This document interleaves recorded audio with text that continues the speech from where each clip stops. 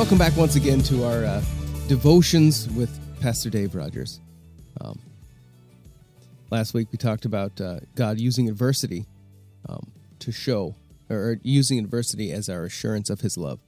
The week before that we talked about God using adversity as a way of getting our attention, maybe just smacking us in the face. So if you missed those, you can go back and listen to the previous ones. Today, though, this might be a toughie. Is God using adversity as a way for us to examine ourselves? Unpack this for us, Dave. Well, this is going to be an interesting one to deal with. I think the important thing for the listener to understand is, as a pastor, most of the sermons that I've preached have been born out of my own experience and need. When the Lord is speaking to me, He can be brutally honest with me, and sometimes it hurts. But that's okay. And I've always believed that I'm not unique or special, but the things that I'm dealing with, others are dealing with as well. Well, we did learn that earlier on in this series, so that's exactly. And so, as I think of adversity being God's call to self-examination, I came across several things in my studies that just affirmed this truth to me. We know that we are called to self-examination by the Apostle Paul in 1 Corinthians chapter 11, verses 31 through 32. Where he wrote to the church at Corinth and says, "But if we judge ourselves, we would not come under judgment. For when we are judged by the Lord, we are being disciplined so that we will not be condemned with the world." And then we find also in Revelation chapter 3, verse 19, "Those whom I love, I rebuke, and I discipline." Adversity is, as we talked about last week, evidence of God's love for us, the assurance of God's love for us.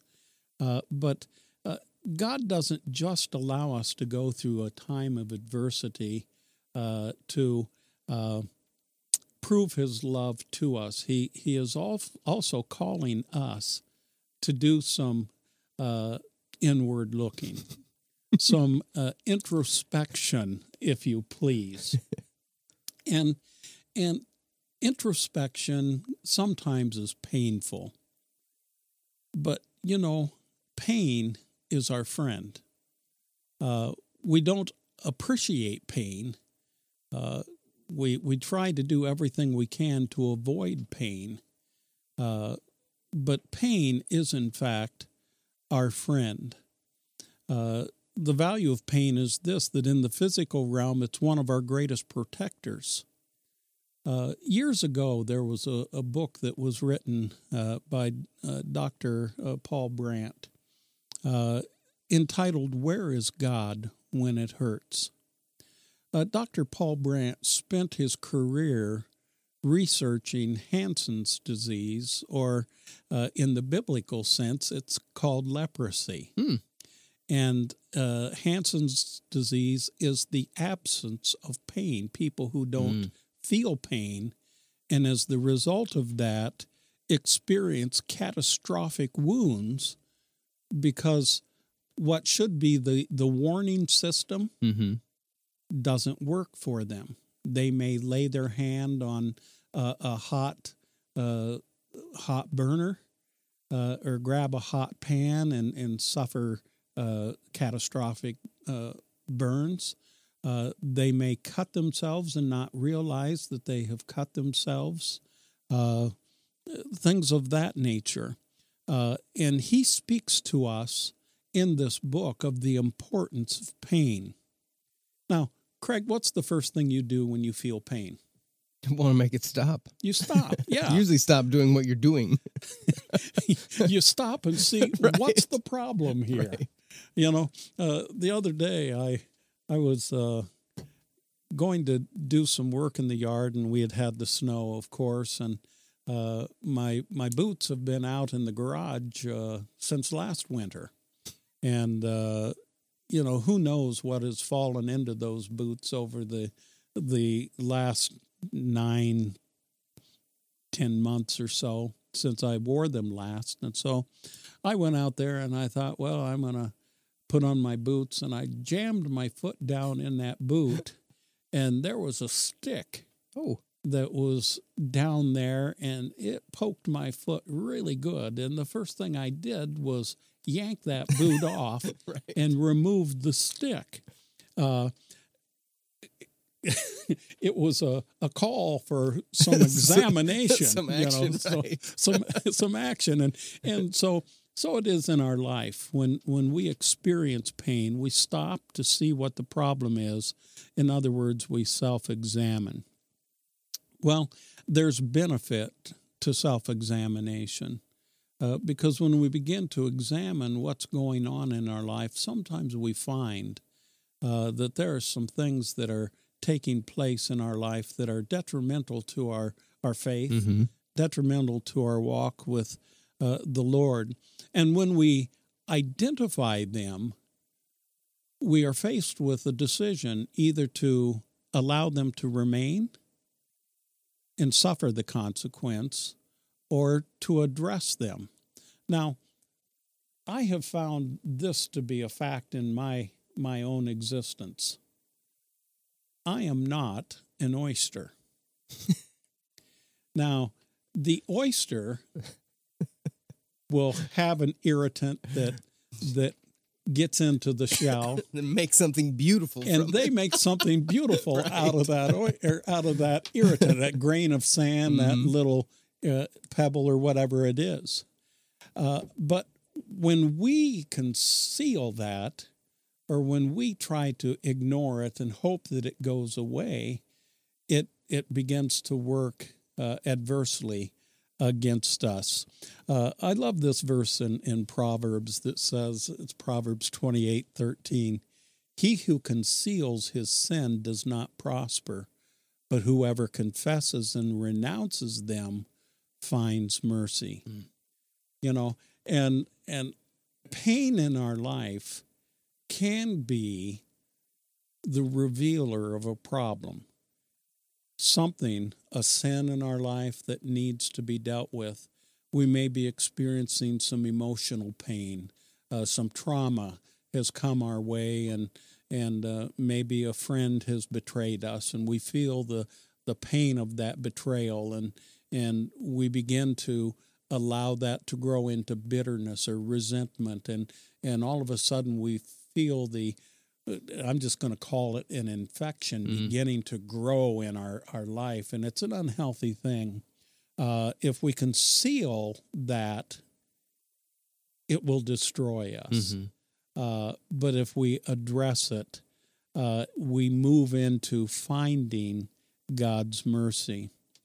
Now, one of the things I would like to look at is the word prosperity. As we look at this scripture here, he who conceals his sin does not prosper. Prosperity isn't about wealth. It's not about the accumulation of wealth. In fact, in Hebrew, it means to push forward, to go over, or to advance. And if we are going to push forward, if we are going to advance in our spirit development, it's necessary that we confront the sin as it is revealed in our life. God requires that we search it out, that we confess it, that we renounce it, or in other words, that we forsake our sins, and that we move on. The presence of sin in our hearts and in our lives results in powerlessness. Our prayers are hindered. Our walk is hindered. We find that internal conflict going on because we know what's there. We feel the pain of our sin, and yet if we try to ignore it, it just hinders us greatly. You know, I love John's writings, and of course he wrote 5 of the New Testament books, but I'm thinking particularly of his his third epistle, the second verse, where he was praying for his friend Gaius, and his prayer is that Gaius would prosper in all things and be in good health, even as his soul prospered.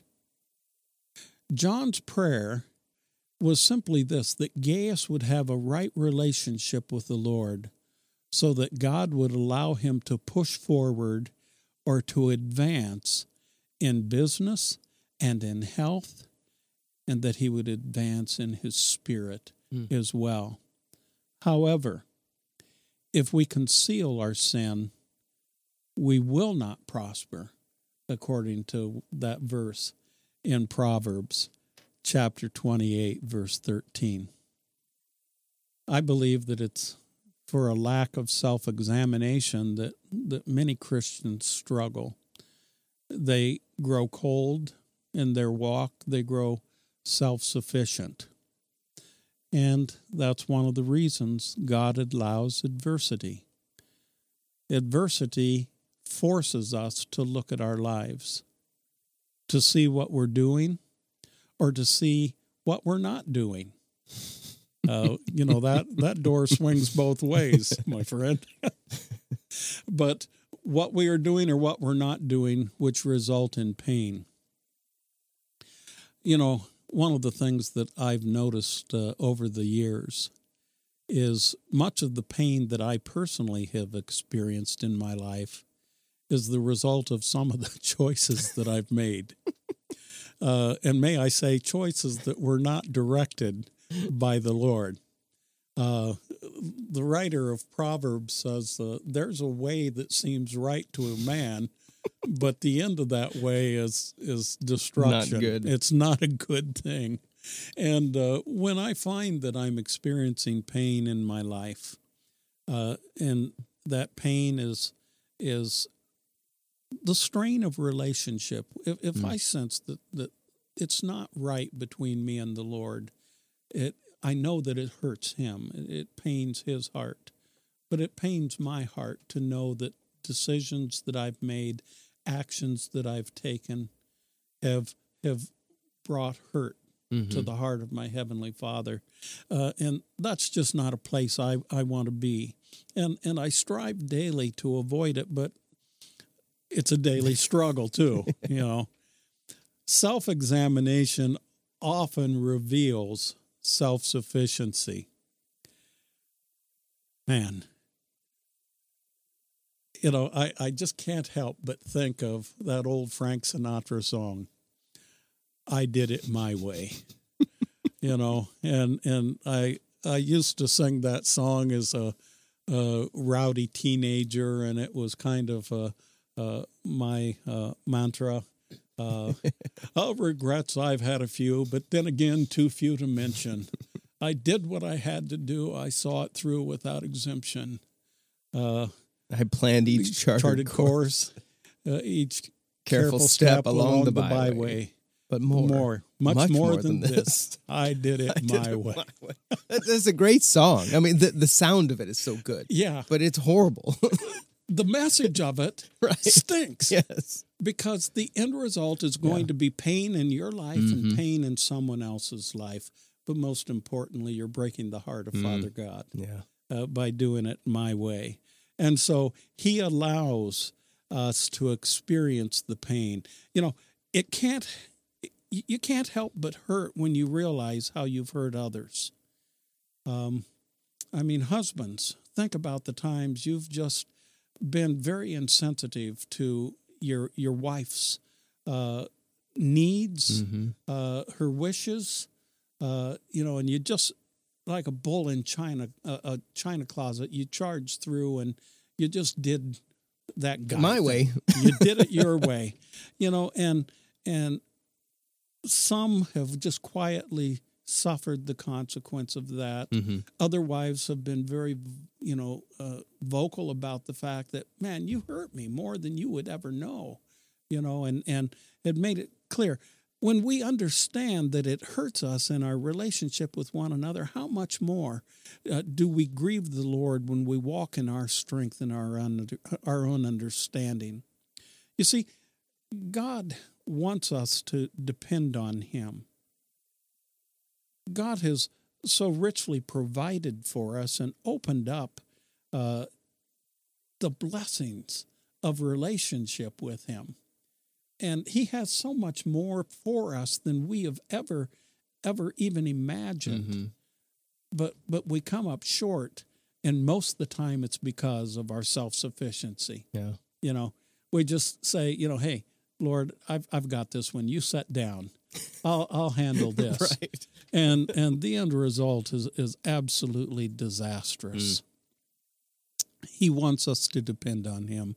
And adversity will once again cause us to see things in a proper perspective.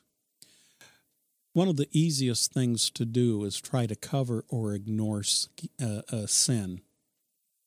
And like cancer, sin will eat away at our relationship with the Lord until we are obeying the lust of the flesh and have fallen into a spiritual death. As I crafted that sentence, I was thinking about my grandfather. He was your man's man. He was a rough guy, tough as nails. He had a hard upbringing, and he was just what I thought about as what a man was like. But Grandpa developed cancer in his late 50s. He had a growth on his arm, and it just didn't go away. And I said to him one day, I says, Grandpa, that's been there for a long time. I think you need to have that looked at. You need to see your doctor. And he looked at me, and with that, I'll do it my way approach, he says, why should I go to a doctor? All he's going to do is tell me that's cancer and it's going to kill me anyway. And so he didn't do anything with it. And he died at 63. Could it have been prevented? I don't know.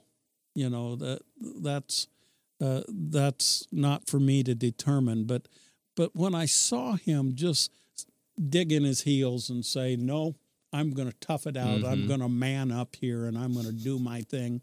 I couldn't help but think that he suffered the consequence. And listen, we do the same thing with sin in our life. We know that it's there.